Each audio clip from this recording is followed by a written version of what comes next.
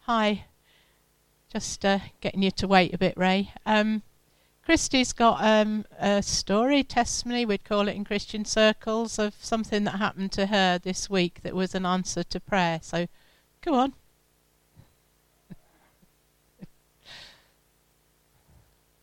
You got to speak into this lollipop. A bit on the spot now. Yeah. I lost my handbag when I went for a wee in the corner of the street, as you do. And I lost my handbag, and I was really upset about it because it had all my things in it and that. And then I come to church, Dave prayed for me to not lose my things and everything. And then I went to get my medication from the pharmacy, and they said that someone found my handbag and handed it in at this Discovery School, and it had all my things in it and everything. It was just really nice to get it back. So it was like God answered my prayers, isn't it? So yeah, it was nice. Yeah, it's a bit of a miracle really, because I didn't think someone had all the things in it as well. So it's nice. Yeah. Amen. Yeah. Hallelujah. Yeah. It's nice. Thank you.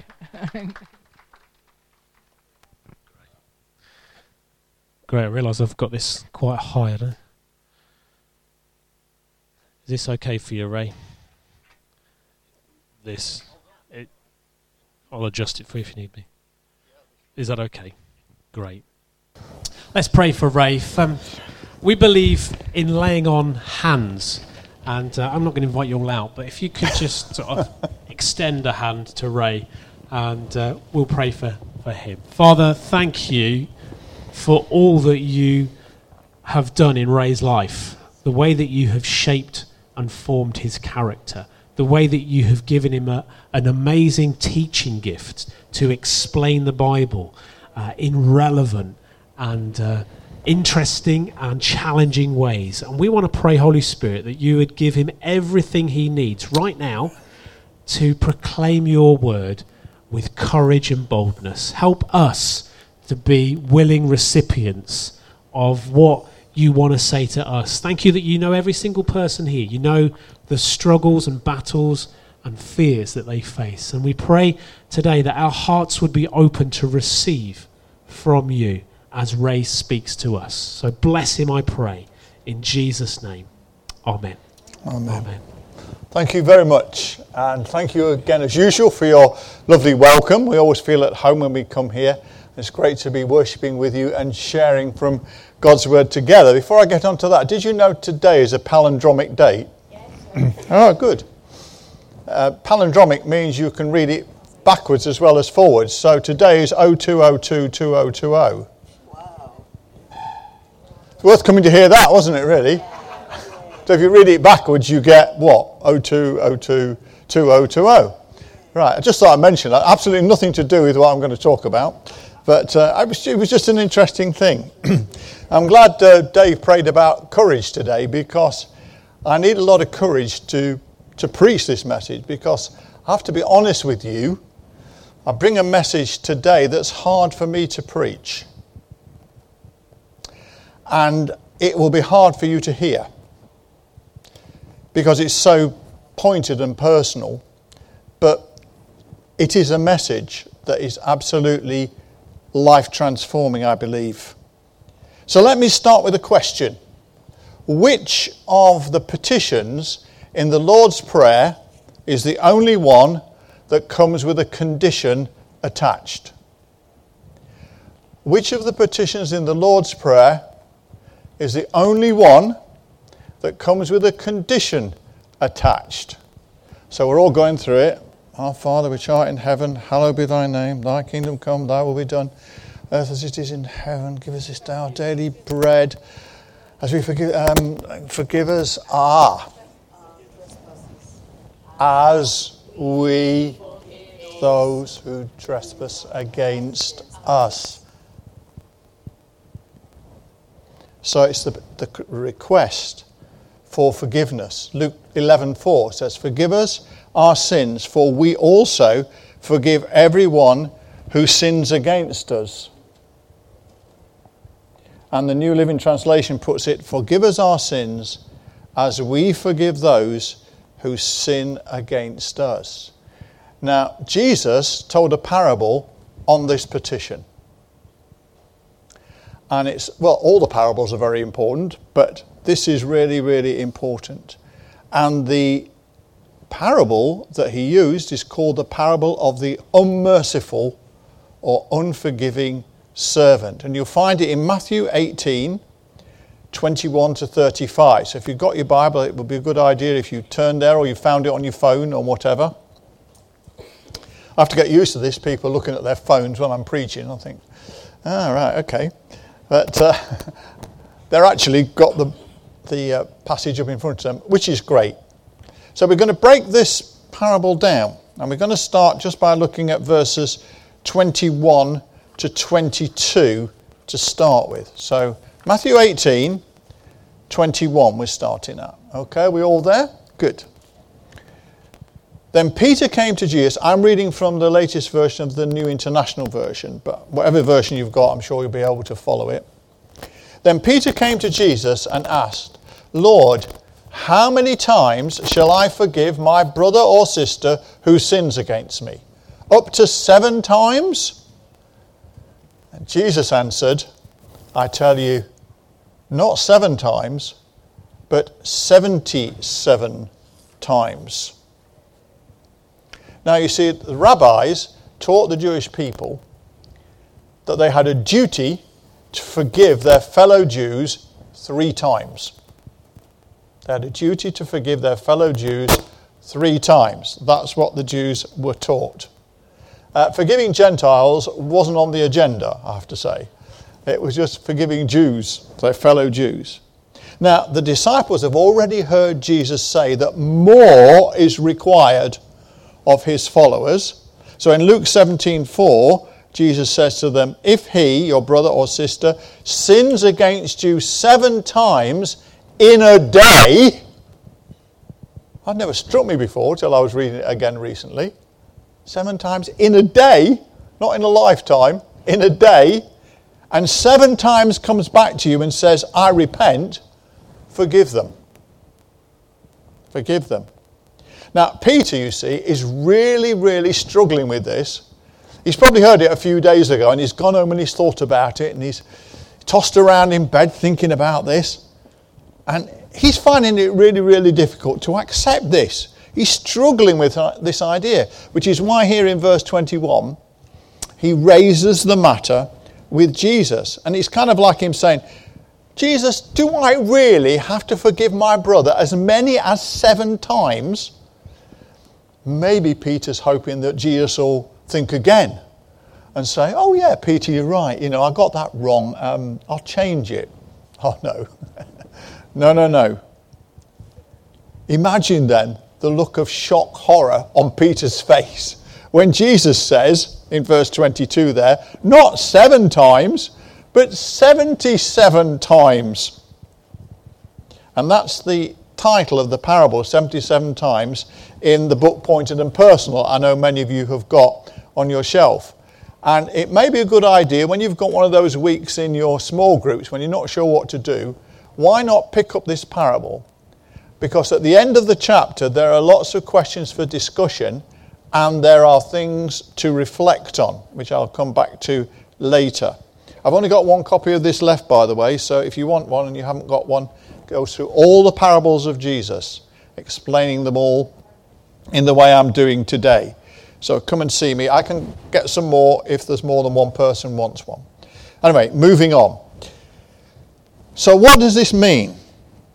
It means that forgiving has no limits. This is what Jesus is saying. It never comes to an end. So it's no good going home and drawing up a wall chart and putting Ray Markham at the top and drawing 77 spaces. And every time you have to forgive me, you tick one off. So at the end, you get to 77, you think, well, he's had his lot now. I've done what Jesus says. No, this is to misunderstand it. Jesus doesn't mean 77 times. Literally, he means keep on forgiving. Always forgive. Now, Jesus deliberately uses 7 times and juxtaposes it with 77 times. And he does it for a particular reason. Because what he's doing is referring back to what was said in the Old Testament, back in Genesis 4:24. And there you have a man called Lamech. Now Lamech was a descendant of Cain. And this is quoted here where Lamech says, and the context here is not forgiveness, the context in which he spoke this was vengeance. And he says, if Cain is avenged 7 times, then Lamech 77 times. So you can see what Jesus is doing. He's picking this up and he's saying, this is now, I'm changing this. Vengeance is not something that should be on your mind. It should be forgiveness. Lamech, you see, is saying, if you think Cain was vengeful, you ain't seen nothing yet. If you cross me, you'll find different. That's what Lamech's saying. Thought he was a tough guy, you know. But Jesus takes that and says, no. The desire for vengeance that we feel when we've been wronged, anybody here been wronged? Right, okay. When you're wronged, what's the feeling that comes up inside you? Maybe in the words of Richard Nixon, it's don't get mad, get even. There's that sort of thing about vengeance. You know, we want to get our own back. That's how we feel as human beings, isn't it? But Jesus is saying that the desire for vengeance that we feel when we've been wronged is to be replaced by the willingness to show mercy and forgiveness instead. And this parable shows that it's what God expects of all those of us who now belong to the kingdom of God, or the kingdom of heaven, as Matthew calls it. And that's why he starts the parable in the next verse 23 with the words, therefore the kingdom of heaven is like. The kingdom of heaven is like. And the parable that Jesus goes on to tell has 4 scenes in the parable. Scene 1 is verses 23 to 27, and I've entitled it, The Debt Cancelled. So let's read that. Therefore, the kingdom of heaven is like a king who wanted to settle accounts with his servants.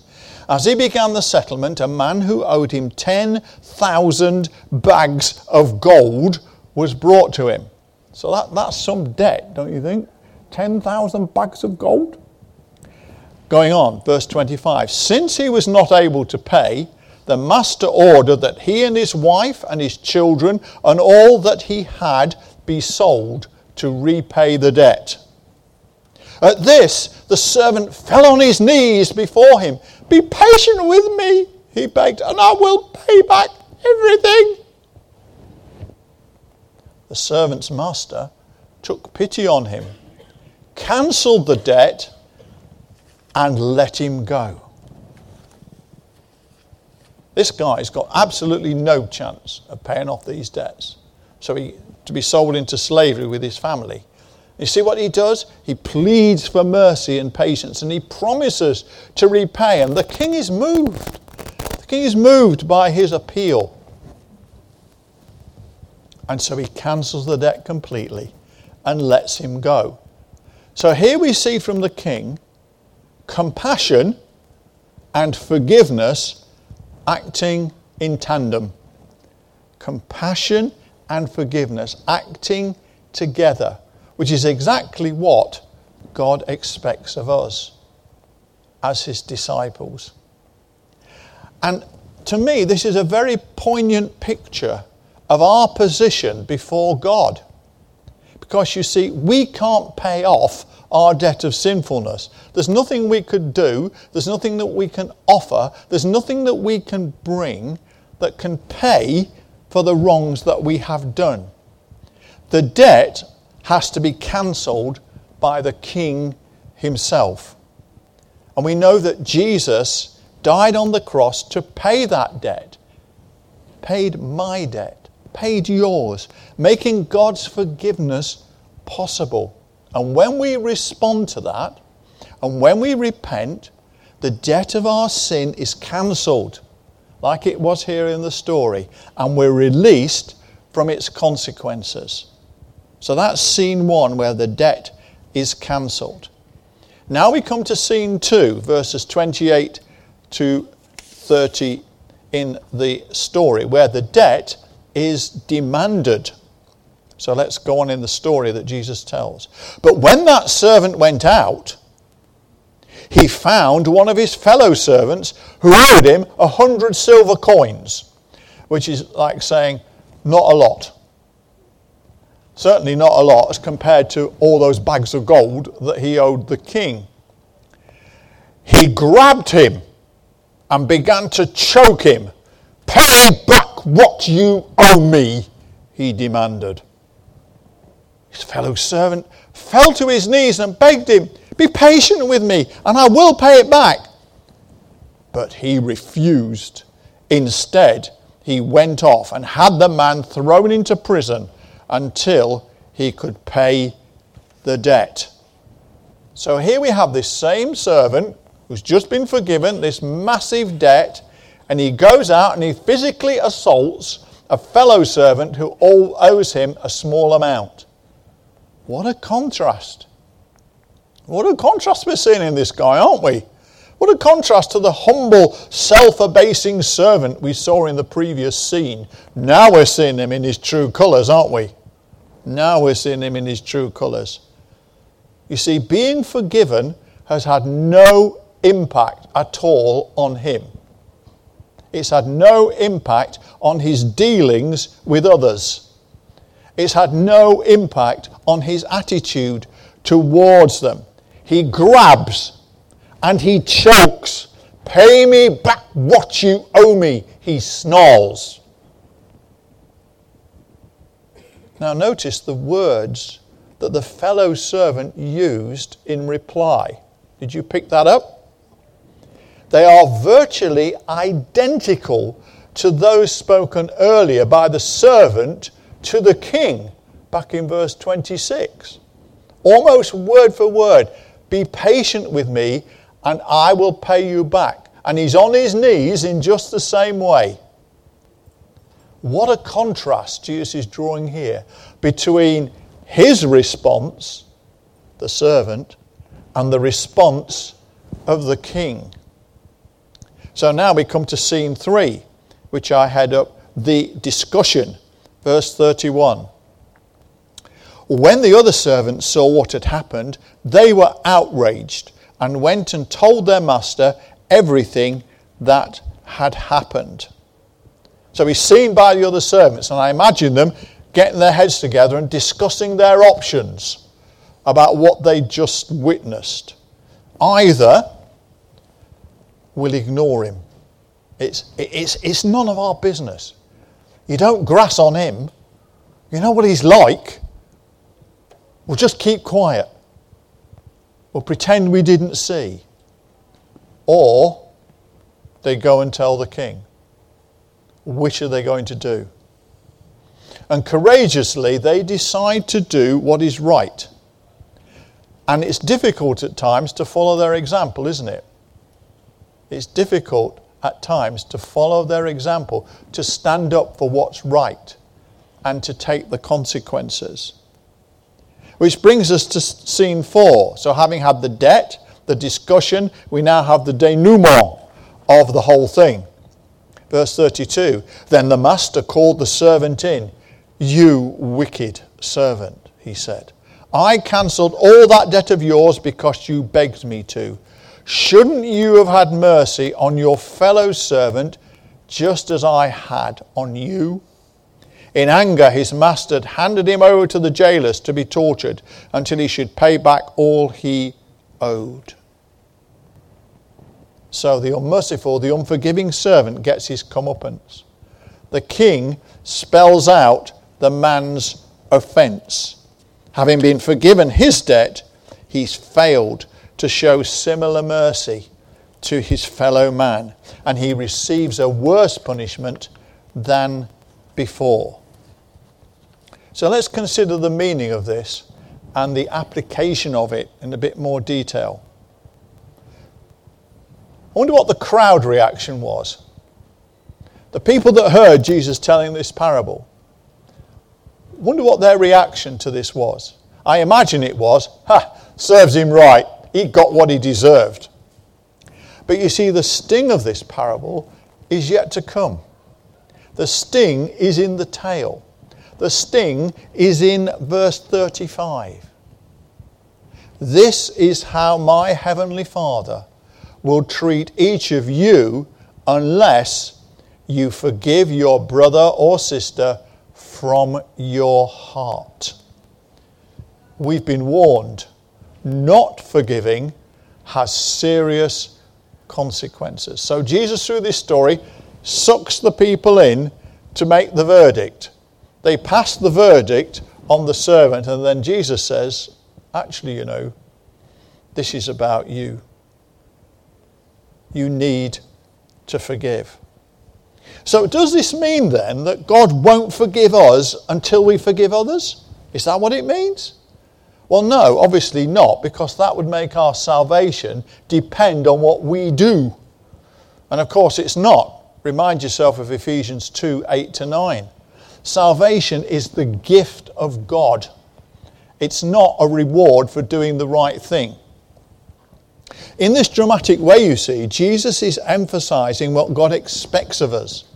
That is, that we show an attitude of forgiveness at all times. Martin Luther King said, and I quote, "Forgiveness is not an occasional act, it is a permanent attitude." Forgiveness is not an occasional act, it is a permanent attitude. You see, the genuineness of our repentance when we come to faith in Christ and we repent of our sinfulness, the genuineness of that is shown by our subsequent conduct, of which forgiving others is a part. In other words, if I am not prepared to forgive, then I've got to question whether my repentance was in fact genuine.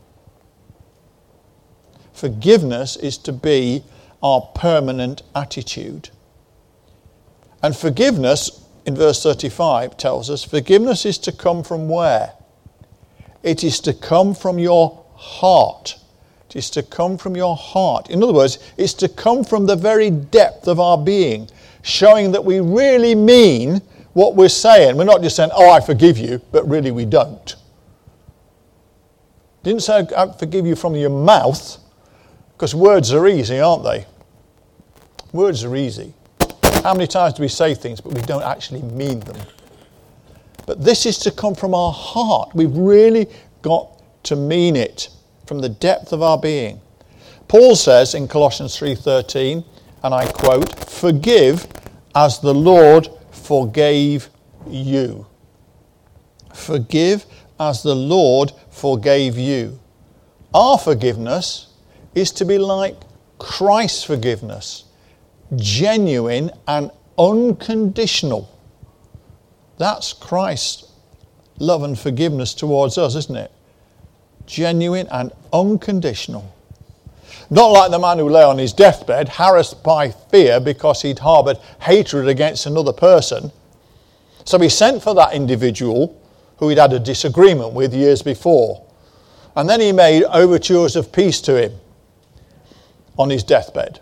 And the two of them shook hands in friendship. But as the visitor left the room, the sick man roused himself and said, "Remember, if I get over this, the old quarrel stands."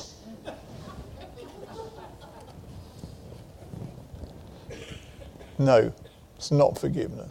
Our forgiveness is to be genuine and unconditional, like that of Christ. Jesus forgave when he was despised and rejected, as Isaiah puts it in 53 verse 3. He forgave when he was despised and rejected, and so must we. There's a story told of how Louis XII of France treated his enemies after he ascended to the throne. Before coming to power, he'd been thrown into prison and kept in chains.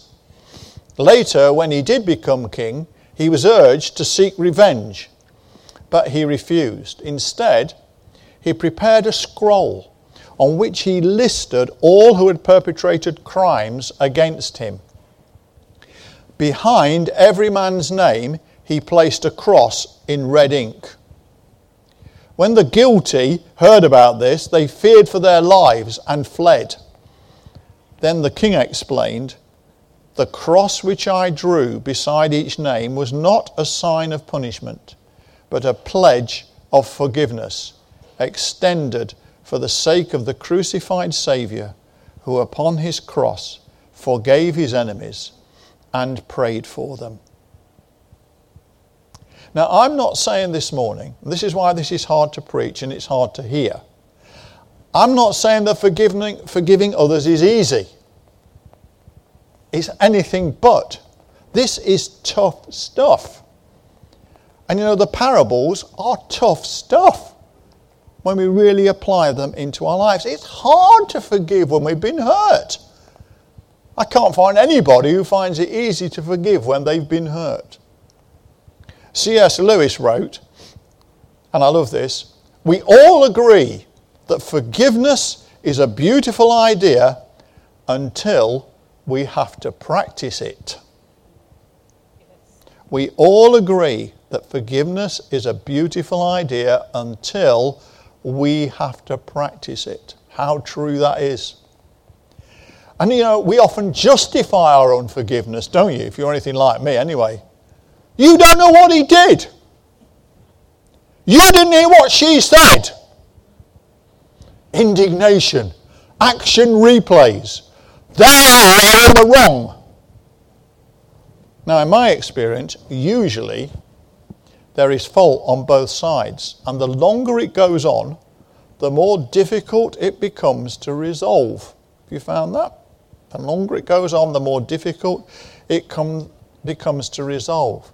Now, Paul is unequivocal. He writes to the Ephesians in chapter 4, verses 31 to 32, and I quote, "Get rid of all bitterness."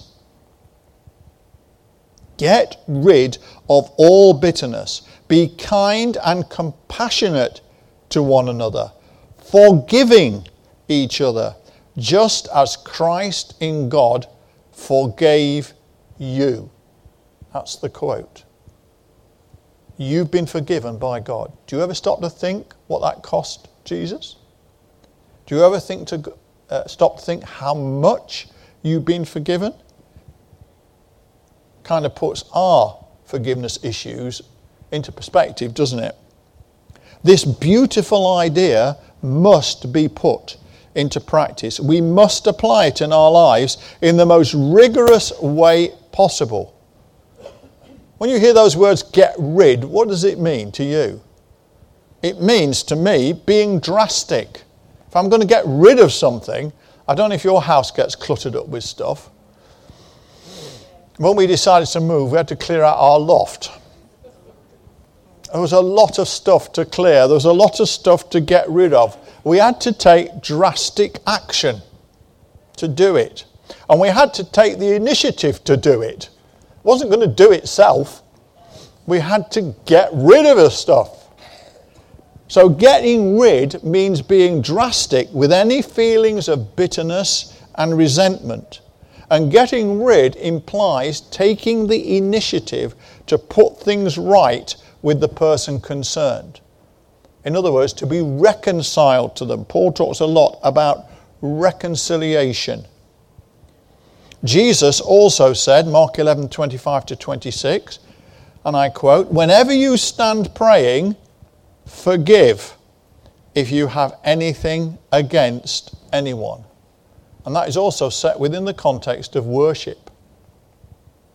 And secondly, Matthew 5:24, Jesus says, "Be reconciled to your brother or sister." Be reconciled to your brother or sister. Don't paper over the cracks. Don't pretend it isn't there. Be reconciled. The implication being that many of our prayers are not answered because we're harboring unforgiveness in our hearts. The implication being that we feel not in contact with God because there's unforgiveness in our hearts. Selwyn Hughes, who wrote the Everyday with Jesus series that I know some of you use, he said this, and I'm quoting, "Forgiveness is the biggest issue I have had to deal with in my own life, and also I have found it to be one of the major problems in the lives of God's people." That was his experience. Also, our personal spiritual development and God being able to use us can be seriously affected by unforgiveness. Why isn't God using me? Maybe it's to do with unforgiveness. I'm not saying it is all the time, but maybe. We need to check it out. Our spiritual development. Are we further on with God than we used to be? Well, maybe we're not, because we've got this blockage in our lives. Now let's get this next point very clear. Forgiveness is not to do with your emotions. Forgiveness is an act of the will. Forgiveness is an act of the will, not of the emotions. Feelings don't enter into it. If we were to wait until we felt like forgiving somebody, would it ever happen? I doubt it. We never feel like forgiving people. For example, did the Reverend Michael Sayward feel like forgiving the men who broke into their home, robbing and beating them and raping his daughter? Did Gordon Wilson, whose daughter died of wounds received in a bomb blast in Enniskillen in Northern Ireland, did he feel like forgiving the terrorists who were responsible? Yet both of them did so publicly in the national media. Ask yourself this: who actually suffers as a result of my unforgiveness?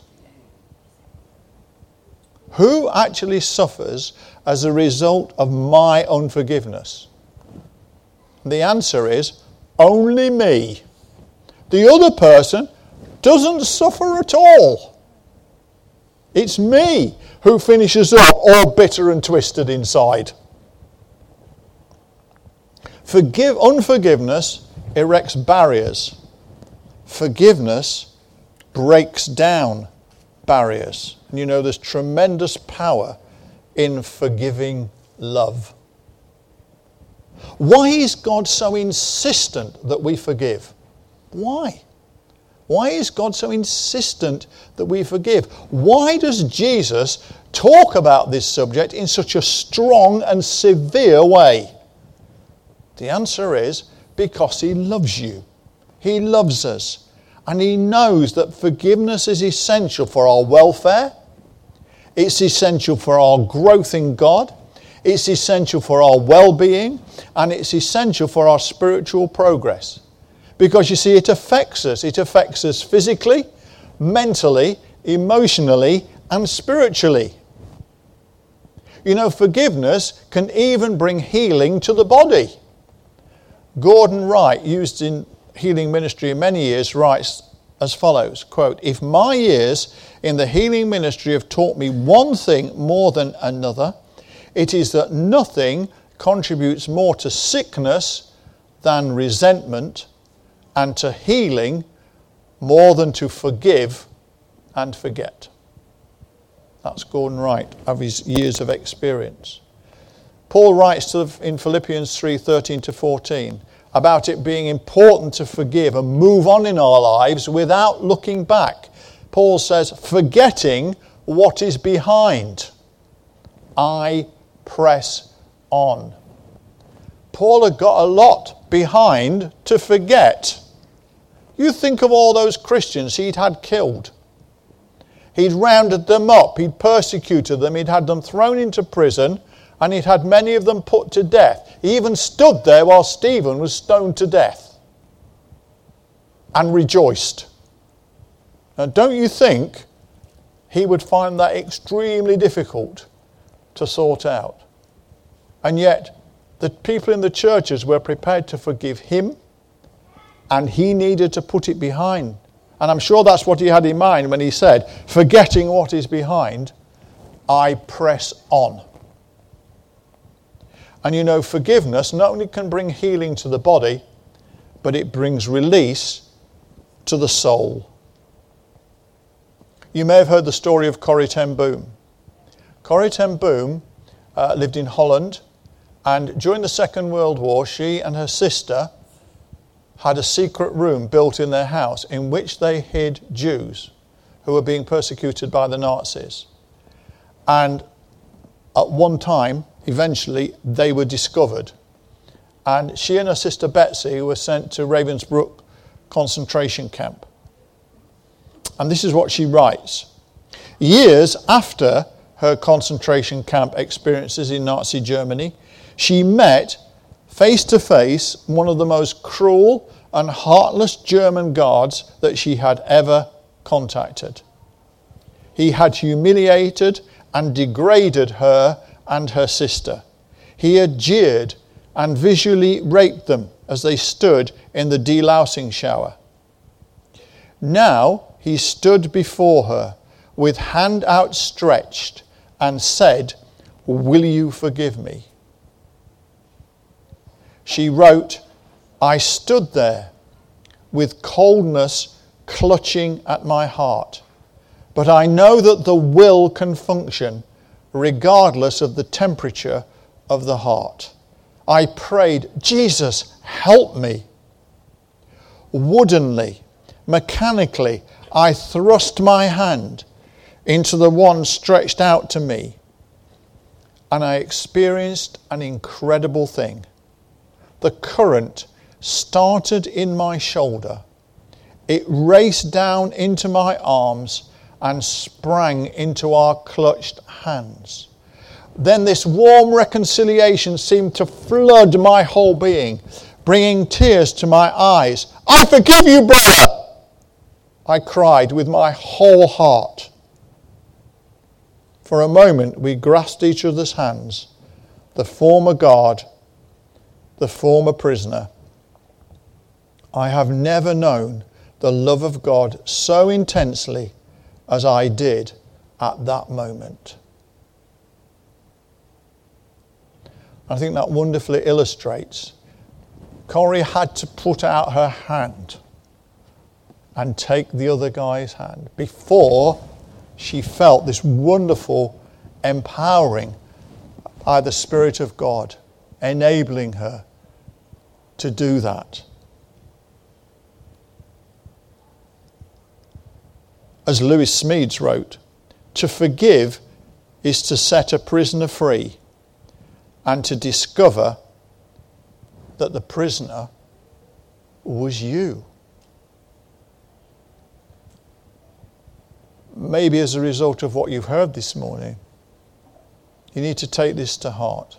I need to take this to heart. And I need to ask myself about unforgiveness and bitterness in my life. And I need to take on what God is saying. You know, this is how your Heavenly Father will treat you if you have unforgiveness in your heart. Perhaps I need to go home and make a phone call, write an email, send a letter, make contact somehow with something that's been festering in my life, in my family, with someone for years. I need to tackle it. God needs you to tackle it, to put it into practice, to do it. When I first became aware in Sheila's family, many, many years ago now, I was soon made aware that there was actually a bit of a feud in the family between two people, and it had been going on for years over something that you would think was reasonably trivial. But the one wouldn't speak to the other, which could get quite difficult in family gatherings. There was the unforgiveness. It affected the whole family. It affected the whole atmosphere. I'm the prisoner if I'm resentful and bitter. I need to forgive, like Corrie ten Boom, and to experience the wonder of God's response to me being obedient to Him. At the end of the chapter on this, in Pointed and Personal, it asks, what have I learned from this parable about forgiveness? What in particular have I found challenging? What do I find the most difficult thing about forgiving? What do I need to do about this? Is there someone I am unwilling to forgive? How and why am I justifying this to myself? Is there any bitterness or resentment in my life at the moment towards anyone? How can I get rid of this? Have I wronged someone and need to take the initiative to sort the situation out? How approachable am I when people who have wronged me want to put things right? When thinking about the wrongs done to me, do I ever stop to consider the enormity of my sin against God? Let's pray together. Thank you for listening to me so well about such a difficult subject. And now I just hand it over, each one of us, over to the Holy Spirit. Holy Spirit, you see the hearts of each one of us. You don't see the act that sometimes we put on. You see the heart. You know what's going on in our lives. And Lord, you know that we find this whole subject very difficult. But Lord, we pray that we might respond to your word this morning, that we might have the courage to move into a situation where we want reconciliation, where we want to express and to give our forgiveness, that relationships might be restored, because, Lord, we know that this is what you want us to do. Irrespective of the other person's reaction, we need to offer forgiveness. And so, Lord, we just ask that you will help us by your Holy Spirit. We thank you for the examples that we've heard this morning about Corrie ten Boom and how you, Lord, you just wonderfully enabled her. And I just pray, Lord, that as we step out and we take the initiative, that you will empower us and we will know your compassion flowing through us as we seek to do what is right and according to your word. For we ask it in your precious name. Amen. Amen. God bless you all.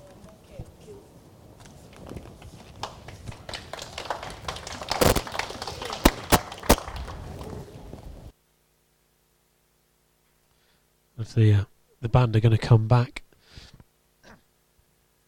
and offer us a final song.